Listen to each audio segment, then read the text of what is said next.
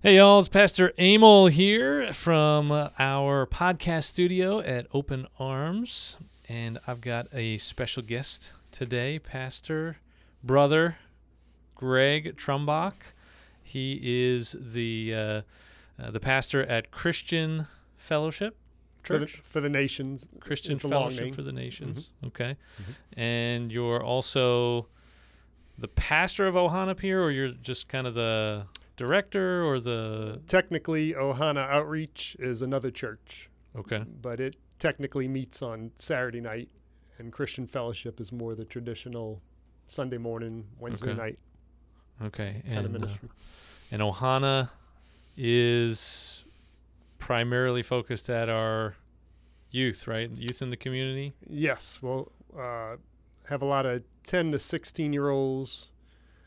In times past, we've had 100, 200 show up on a Saturday night. Sometimes we'd be open on Friday. And we have volunteers from different churches, not just Christian Fellowship. And they're usually young adults, middle-aged adults. On occasion, a elderly person might come. It's high energy.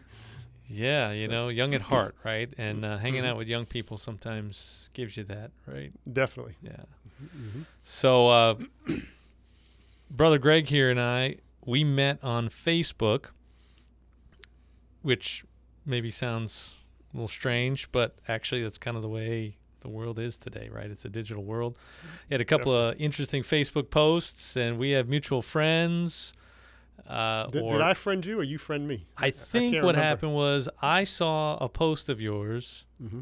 maybe because you came up in my suggested friends feed because you're in the area, and so we Right. have similar friends, mutual friends. And I liked a couple of your posts, and then I think you friended me, and then I was like, all right, Okay. great, this is good. Yeah. And then I sent you a message and said, hey, let's go grab lunch. We grabbed lunch. Lunch was great. Mm-hmm. And so here we are. We've got all kinds of things we probably could talk about, all kinds of things I hope we will talk about. I want to tease it a little bit, keep everybody in here to the end. What were those Facebook posts about? And maybe tease you into another episode where we talk in greater depth about that. But for Right. now, we're still getting to know each other a little bit.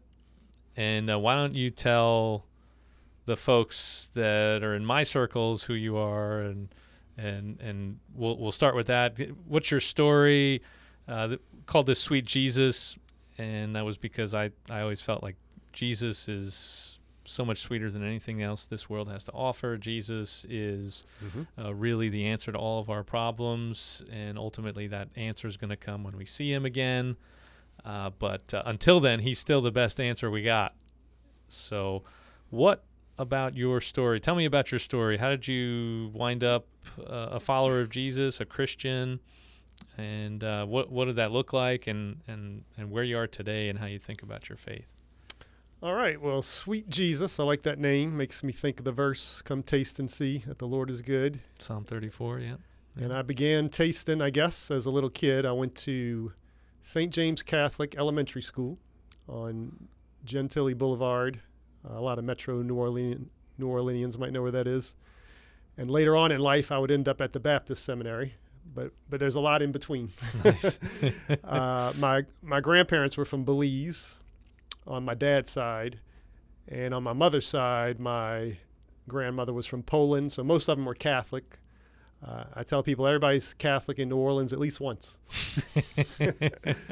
But my grandparents were very devout, and they took me to Mass. And I felt like I learned a lot about the fear of the Lord, I guess you could say. The fear of the Lord is the beginning of wisdom. And I went to Catholic elementary school and even Brother Martin High School for 8th and 9th grade before I switched to Ben Franklin High School. And around 8th, 9th grade, my grandparents began to die, and the faith wasn't really passed on to my parents and aunts and uncles, maybe a couple of them, but they were very just kind of culturally, nominally Catholic, not really devout. And prior to that time also, my parents had divorced, and my mother married a Sunni Muslim from Egypt. He was a professor at UNO. And so he introduced me to Islam, and I was always kind of hungry for the things of God, spirituality, religion. So I began to study Islam. I read the entire Quran translated into English, and I began to consider myself like a nominal Muslim. I tried to learn how to do the prayers, wash behind the ears and ankles and things like that. And then I even got a little radical period. As a teenager, I was cheering for Muammar Gaddafi against Ronald Reagan in the United States. Wow. So I was turning into a little Johnny Taliban, if people are familiar with that story. Wow. After that phase, I went to, this phase was continuing on, and I transferred from Brother Martin High School, Catholic high school, to Ben Franklin, which was a public magnet school. And I meet what I would call a backslidden Christian girl. And I helped her backslide even further. And so we date for a year or so. And then one day she says, I went to a youth camp and I'm back and I've rededicated my life to Christ. And I'm like, well, what is going on here? So as a Muslim, I had read the Bible too, because Muslims will actually read the Bible. And one book that really jumped out at me was Proverbs. I loved Proverbs. So I would begin to debate with her and some of her Christian friends. And she kind of broke off the relationship. We were still friends, but at a distance for a little bit. And so I would kind of talk to kids in my high school, and I knew Scripture, even though I wouldn't have considered myself a convert, born again, evangelical, whatever term people might use. So I would kind of twist the Scriptures. I'd go up to the different Christians in my school, and I would say, Jesus says no one knows the day or the hour of the end. Mm-hmm. Only the Father knows, not even the Son. How can Jesus be God if he doesn't know the end? And the Christians are like, oh, blah, blah, blah, blah, blah. Yeah. They didn't know too much. Now I can explain it eloquently, how he's fully God and fully human and all that. But those Christians couldn't. And so eventually I was still very close to this girlfriend of mine, who's now my wife. That's a whole, that might be another message. Wow. But she goes to Stanford University. I go to UNO. And then she sends me a book, More Than a Carpenter by Josh McDowell, good Christian apologetics book. He even has one on Islam, which I read later in life. But that More Than a Carpenter book, it blew me away. Because as a Muslim, I stopped eating pepperoni pizza. I stopped eating pork. I stopped cursing. I was the captain of my football team, baseball team. I felt like God was on my side. I was a real good athlete, and I was just kind of a moral, religious type of person. But obviously I had some sin in my life, and the lust of the flesh was one of them. And I'm like, man, I don't know if I'm going to make it to heaven with this sin here. Are my good works going to outweigh my bad works? At least you're honest with yourself about, hey, there's something there, right? Definitely. So when I read the More Than a Carpenter book, there's two things that jumped out. First, he talked about the cross, which made a ton of sense. You can't earn your way to heaven. Yeah. Jesus has to pay the price. So that made a lot of sense. And then I think Josh McDowell was quickly restored to his father. They didn't have a good relationship for the longest time. But somehow, by him coming to Christ and him introducing his dad to Christ, they all got converted and reunited with one another in a very quick amount of time. And I think that example just helped me to understand how salvation can happen now. It's not something you have to wait for in the next life. So I believe I became a believer. Well, I prayed. It was around Christmas of 1992. My first or second semester at UNO. And became a believer, and as radical and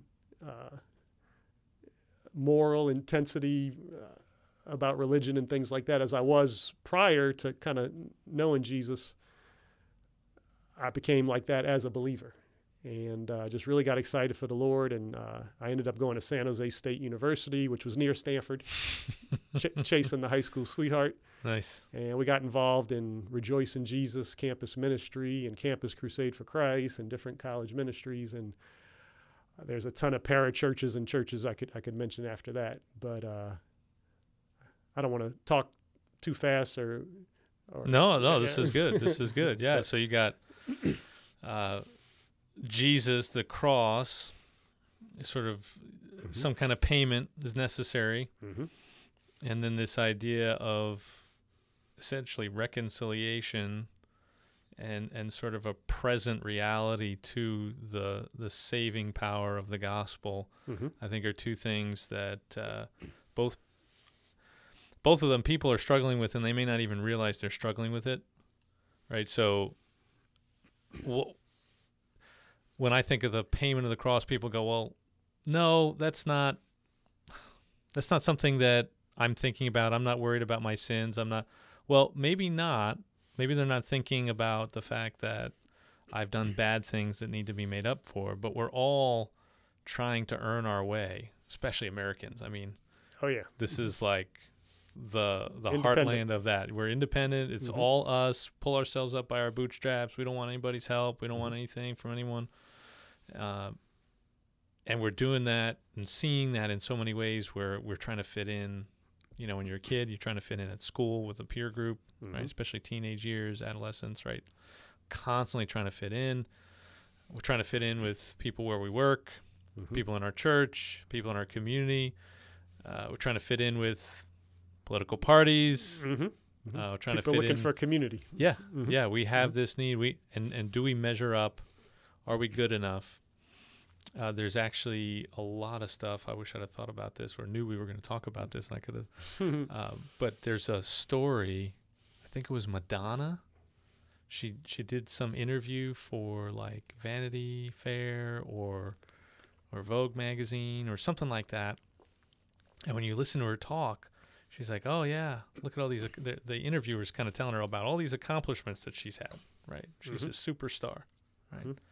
She's like, "Yeah, and every time I achieve something, you know, it lasts for a little while, but then I have to go and do something else to prove that I'm somebody." Right. Need another high. Yeah, Mhm. yeah, and whether that's celebrity, fame, fortune, you know, acceptance at work, in a family, or political party, or community of any kind, we have that need, and then Jesus basically comes and says, "Hey, I'm going to take care of it. I'm going to pay everything. I'm going to make you acceptable to the Father. I'm going to give you this community that you get to be a part of. You don't have to work for it anymore. We just love you. You're just in. Just receive it and come get it." Yeah, I mean, it was a whole new mindset. I was around my stepdad. He was a UNO professor. He and wasn't a Sunni Muslim. He wasn't super devout, but he was pretty devout.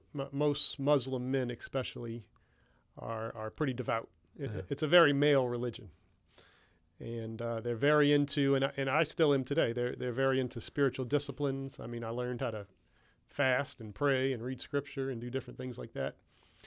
And when I did become a believer and started going to church again, I had those seeds kind of planted in me when I was younger with the Catholic Church. But when I was really making my own commitment in coming to God, and I went to church, I noticed most people, especially my age, knew little scripture, had very little spiritual discipline. And I understood the grace part. That was great. But I'm like, but we're not going to heaven today. I mean, we should be doing something, you know, Yeah. along the way. And that's when I got more into an understanding of working out your salvation with Fear and trembling and Yeah. sanctification, which is beyond justification, and maybe some terms you may also use. So, I think there definitely needs to be a balance. The Catholicism and the Islam, I learned a lot about good works. Mm-hmm. James, faith without works is dead. Mm-hmm. Can I tease you? You're a Lutheran, right? James doesn't like the book of James. It's an epistle of straw. Yeah, Luther doesn't like James too much. Yeah. So I got more of that kind of teaching when I was younger. And then later on, the revelation of saved by grace through faith, not by works, was incorporated into that mindset. And today I really feel like I have a good balance of both. Because even in Ephesians, if we're saved by grace through faith, not by works, the next verse says we are his workmanship. Prepared, that God has You know prepared in advance for us to do. Yeah. Right. Yeah. No, I've started to think about that very differently. I probably don't sound very Lutheran anymore when I talk about it, but Yeah. I think when we really get grace, we want to do good works. And if we don't really want to, then we don't really get grace. We don't realize just how awful we actually are. And we're really being religious. We're really being Pharisees, trying to get God on our side. Right. And okay, I got God on my side. I went to church. I did this. I did that.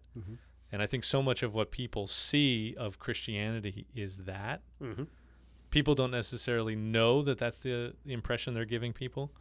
Right. But that's exactly what people see. And that's why people want nothing to do with it, because they just see it as a charade. You know, it seems like people go to extremes. They're either trying to hustle for salvation, and they're going to every church service and prayer meeting and giving away their money and going through the whole list, or they just throw in the towel and say, "Well, I don't know if it works. I'm not going to go to church anymore." People just seem to gravitate to extremes. Yeah. And I think it's a misunderstanding. Two definitions I like of grace. One, a lot of people know, unmerited favor, something like that. But a second definition I really like is divine enablement. Grace enables you to do what you couldn't do before you were converted.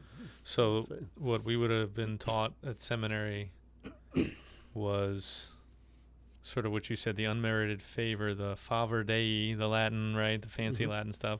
But then the infused grace, gratia infusa, and usually when they would teach us that, they would say, well, that's the Catholic understanding of it. That's not our understanding of it.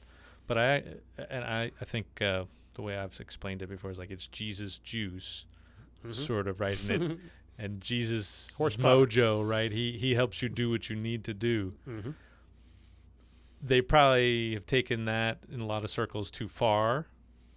So like, hey, you still need to do it, right? So it's still this emphasis that in the end, you really have to be good or else. So they lose that grace idea. Right. But I think we can say grace alone saves you, and it's the favor of God, but it's also this Jesus juice. It's this strength to make it through difficult times. It's this strength to actually be the people that God wants us to be, to become formed more into the image of Christ. I think that's grace too, right? Paul, was it 2 Corinthians 12 with his thorn in the flesh, 7 through 9 or something like that, 7 through 10. I asked 3 times that the Lord would remove this from me, and he says, my grace is sufficient, right? Finally, he gets this point. Right. And I think part of that might be, just the favor of God, and knowing the favor of God, that's enough. But also maybe his actual grace strengthening him to endure it, to bear his cross, right? So I think one thing that helped me, because obviously I'm coming out of a lot of legalism with Islam. Islam is an extremely legalistic religion. It's like the Old Testament on steroids. I mean, it's just a lot of legalism, and they take pride in it. Yeah. I mean, they love it.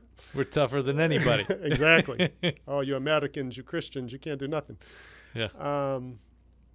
But some verses that really brought revelation to me was Paul, when he says, the things I want to do, I'm not doing. And the things I'm doing, I shouldn't be doing.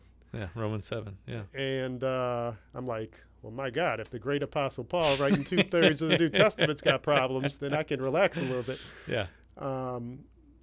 And that's also kind of in the context of, I'm a minister today, so people come for help and counseling and things like that, and they got various vices they're dealing with. And sometimes my suggestion is read the Bible more, pray more, fast a little bit. But sometimes my suggestion is stop doing that. Because you're trying to overcome the vice, the sin, in your own strength, even if you do it. Because I did it when I didn't follow Jesus. I overcame certain vices, but I got the glory. Yeah. God doesn't get the glory if you do it in your own strength. Yeah. So the Bible's neat when you really understand it. It is. It is. We're going through Galatians right now, and Galatians 3, I forget what verse, maybe 9, 10, something like that, and he talks about how cursed is anyone who doesn't keep everything written in the book of the law, right? So this idea that it's either, you got to either do it all or you get nothing, right? That was great. But then he says, cursed are those who rely on the law. At least that's the translation I'm working with, ESV. And I think that's sort of what's at the heart of that you're talking about. So so people that are trying to be good, they look good, they smell good, they're doing everything right, so to speak, at least from everything we can tell, but they're relying on the law for their salvation. They're not doing it because they recognize the incredible grace of God in Jesus. They're doing it because they don't understand the grace of God in Jesus. Right. And ultimately, I mean, that just destroys people. They're because you get to a point where you realize you can't do it all. There's a whole group of people out there with blogs and stuff that are, you know, essentially like very conservative Christian evangelicals raised that way, and they get to this point and they go, I can't do this. This is insane. And they just say the whole thing is a joke. Right. They just give up the whole thing. They throw it all out, like you said, the extremes. But it's relying on the law. Yeah, you should be good, but that's not what saves you. And when you realize what saves you, who saves you, and how much it really cost him, how bad you really were, how helpless you are, then you go, oh, I should probably want to do there was something you said that reminded me of something that happened. I come to Christ. The cross totally makes sense, but his divinity does not. Okay. Because in Islam, he's a great teacher, prophet, man, just about, he's born of a virgin, he's the word of God, he's all kind of things in Islam. He's coming back, but he's not God. Yeah, how can God die? But I really believe I came to Christ, even though I didn't understand his divinity. I'm like, Jesus, I understand what you did on that cross, but I cannot grasp how you are God. That's how I'm talking to him. So he steers me to different people who help me not so much even learn the scriptures, because I had been reading them, but I had to unlearn them so I could learn them afresh, the right way. So I have different people talking to me, and one guy's talking to me, and he does this passage, Philippians maybe, where Paul says he's a Pharisee of Pharisees. Yeah, Philippians 3, yeah. And under the law, perfect. That means he didn't mess up. But it doesn't mean he knew God. So that passage really jumped out at me. That was really powerful, and that added to that adds to the story for sure. Yeah, wow, so much in there. The you're talking, it made me think of the road to Emmaus. You know, where he opens the scriptures to them, beginning with Moses. He opens to them the scriptures. Here, these guys are probably knew the scriptures, and he's got to teach them again, right? So you can read the Bible one way, and you think you got it, but if you don't understand the heart of who is at the Bible, Jesus, right? That's John 5:39, I think. He says, you search the scriptures because you think that in them you have life, but it's they that speak of me, right? And Galatians, you said you're a preacher from Galatians. There's some verse along the lines of, I got to pray for Christ to be formed in you again, because you're trying to go back under the law with the Judaizers. Yeah, we're coming up to that. We haven't gotten to it yet, but it's coming up. Yeah, he's talking about they're worshiping idols. They've given themselves back over to idols, and they haven't. Right? They're not bowing down to a stone thing. Right. But this idea that they think that they can get the Spirit, that they can get more holiness, that they can be formed more into the people that would please God, that they can do that in their own flesh. Man, they've got a lot to learn. Right? That's kind of what he's saying. Definitely. But that's there are people that look great and they don't know Jesus. That passage from Paul, right? The Pharisee of Pharisees, right? From the best of the tribes, tribe of Benjamin, and he goes through this long list. He's got a resume, and he says, I count it all rubbish garbage, skubala, which is Dung. another word for, yes, excrement. Yeah. I did a sermon on that once called Skubala Happens. That's funny. And then when I tried to explain to them what skubala meant, Yeah. I almost came close to crossing New a line Yorker. there. New Yorker. Always pushing the limits, man, New Yorkers. Right. Yeah, so, Now, one thing I do like about the law, because it's our tutor before we really understand Christ, you're not going to win Muslims, and I think a lot of people, people who think they're Christians or just people from other religions, if you don't have a good grasp of the law. When I'm witnessing to Muslims and different people, I don't tell them I'm a lawless person. If I get a ticket, if a cop pulls me over for speeding, I don't smile at the cop and say, I'm under grace, you can't give me a ticket. So I try to explain to them Christianity is not a lawless religion, but I'm under a new law. yeah. The law of the Spirit of life in Christ Jesus has set me free from the law of sin and death. Yeah. And that kind of opens the door with them. Yeah, and the fruit of the Spirit, right? Love, joy, peace, all those things are far more important than the minute details sometimes that we're obsessing over to be right, right? When we're not doing those things, when we're not relying on those things, then we can actually love people, have true joy, be patient, self-control, gentleness, faithfulness, all those things. Can't do that if you're still trying to find your place, trying to earn your spot, to get God on your side.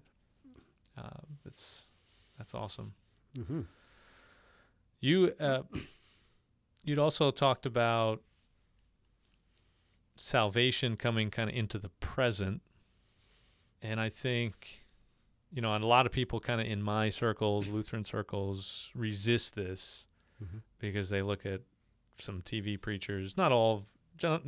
If you're on TV, doesn't make you a bad preacher. It just means you got to be careful because there are an awful lot of them on TV that might be bad preachers. Have a bad reputation, at least.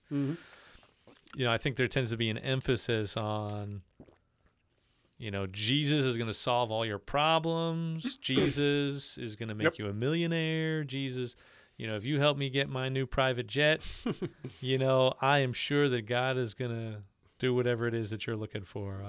I want somebody to plant a seed. Give me your $1,000 and you're going to get 10,000, right? Oh yeah. Heard it plenty. Yeah. All this stuff, right? So they're like, wait a second. What the heck is this guy talking about?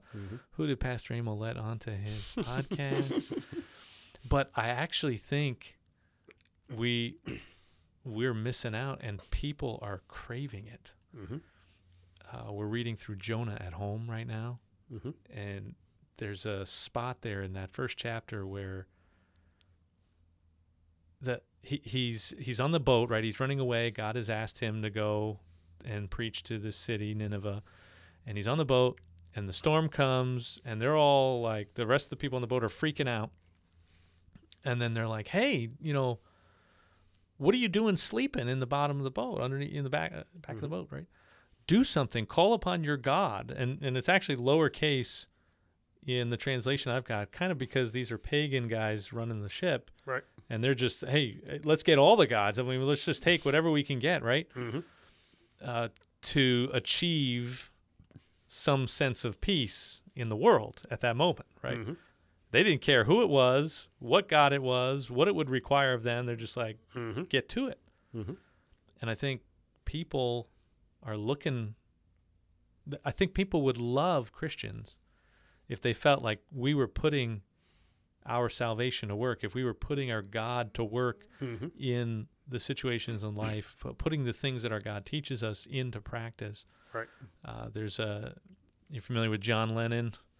You got to know the song Imagine, right? I talk about this all the time. Imagine all the people, imagine there's no religion, right? No heaven above us. Right. No hell below us, above us only sky.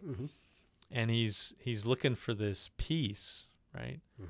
He's looking for not a lack of religion, but the wars of religion, and that people of faith might actually do something here in the present Right. Like, why are we so focused on this eternal thing that is of no earthly good? Right. Right. You know?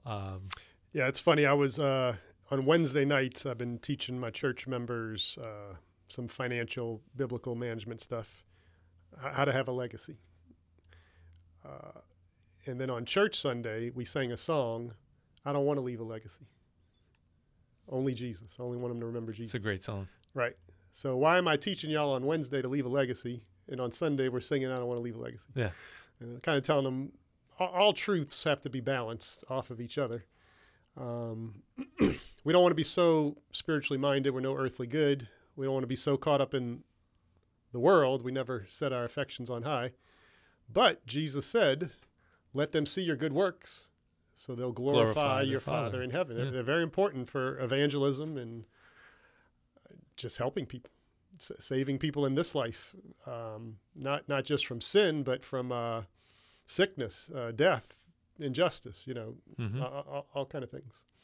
Yeah, and all those things, at least, the way I think about them theologically is it's all a result of sin. Mm-hmm. I mean, the wages of sin is death, and all of these other things are signs of impending death. Mm-hmm. They're either about to cause it or they're signs that it's coming, from everything from the aches and pains you get, the older you get, the harder it is to get out of bed in the morning kind of thing, to the very serious things, cancer, COVID, right? Mm-hmm. I mean, anything that kind of damages our body, degrades our body, weakens our body, that's all sin. It's not like I cheated on my taxes and therefore God's getting me. That's not it. It's the way I talk about it a lot is sin is a cancer.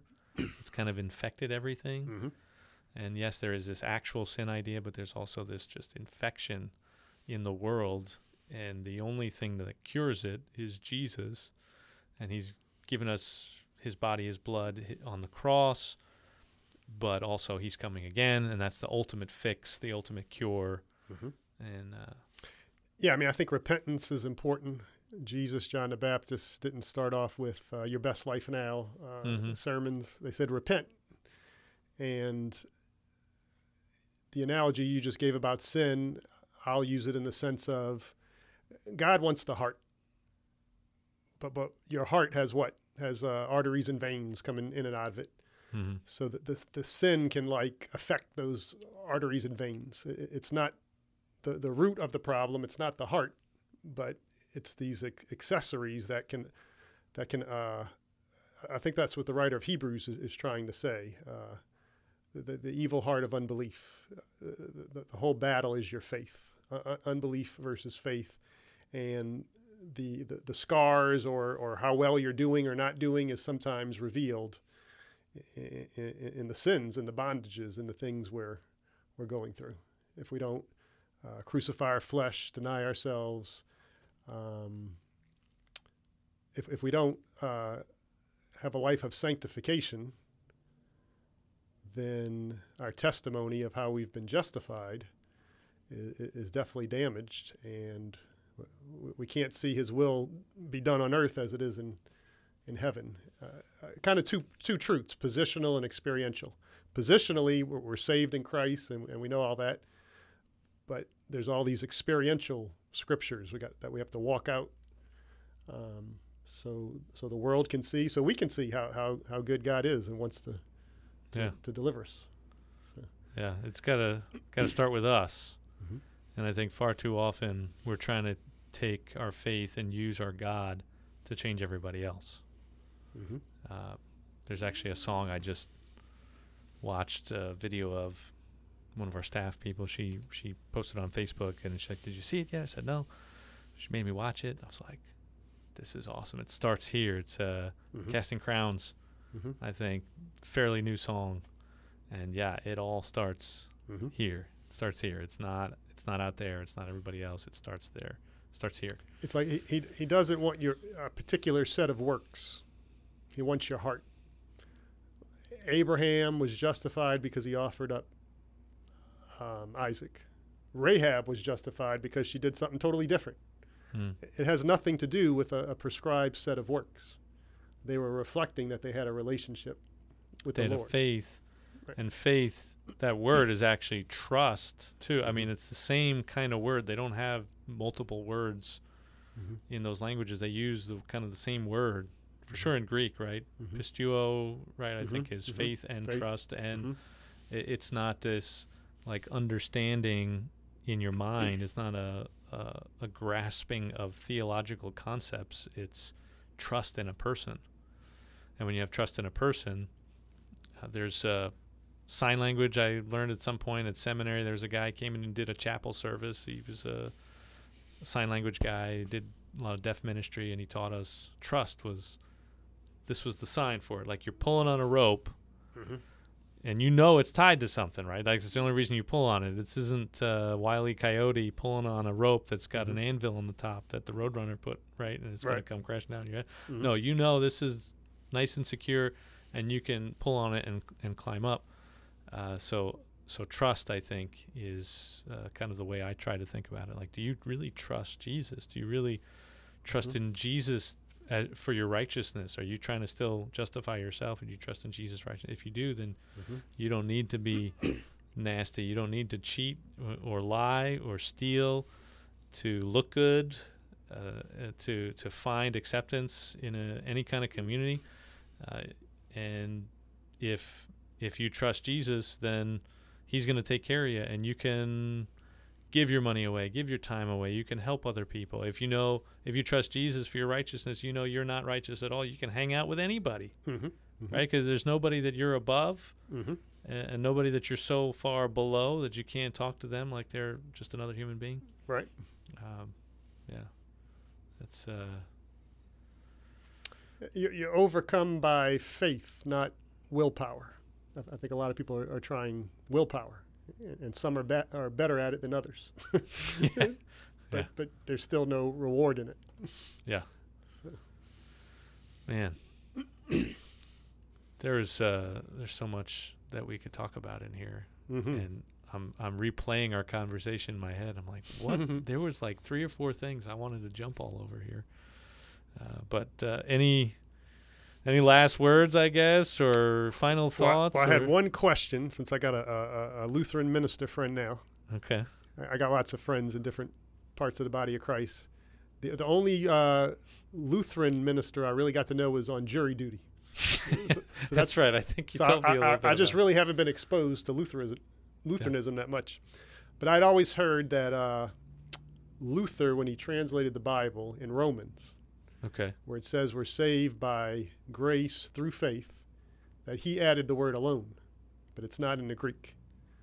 Because in James it says no man is justified by faith alone, but in Romans, his first German translation or something along those lines. Have you ever heard this story? I or- have not heard this story. Oh, okay. Yeah. Well, I don't know if it's true or not then.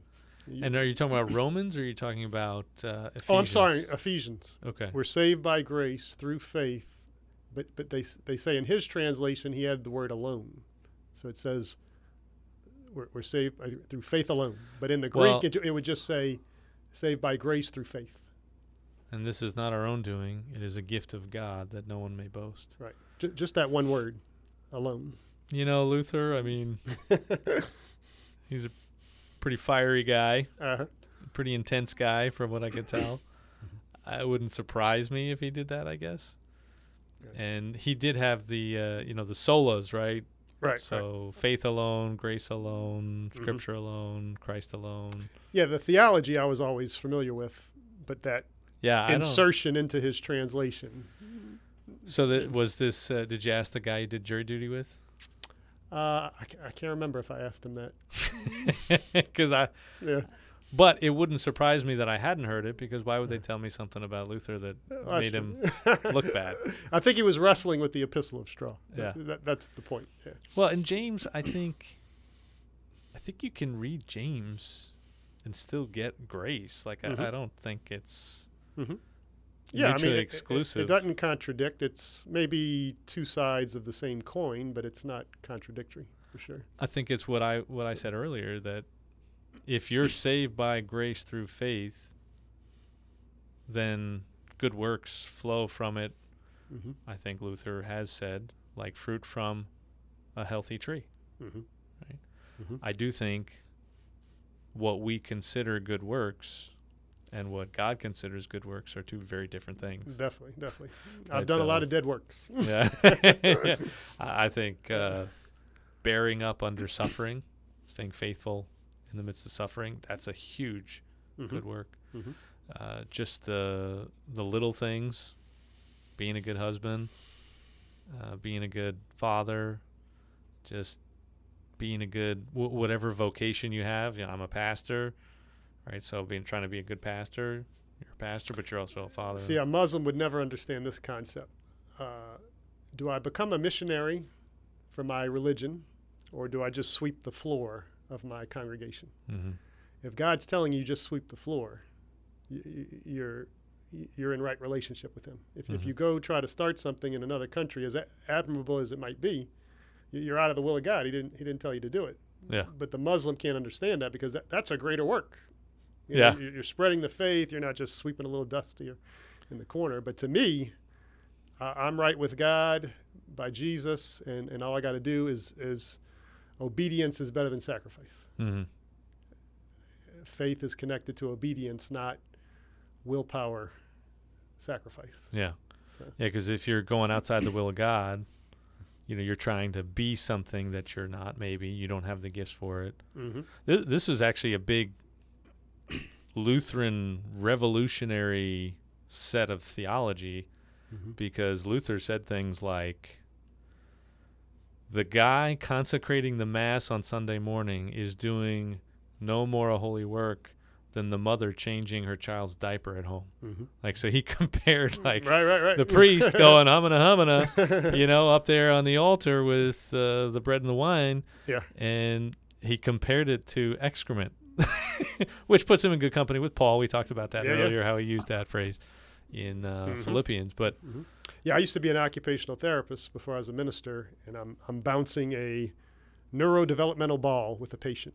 And a minister comes in to serve the patient communion.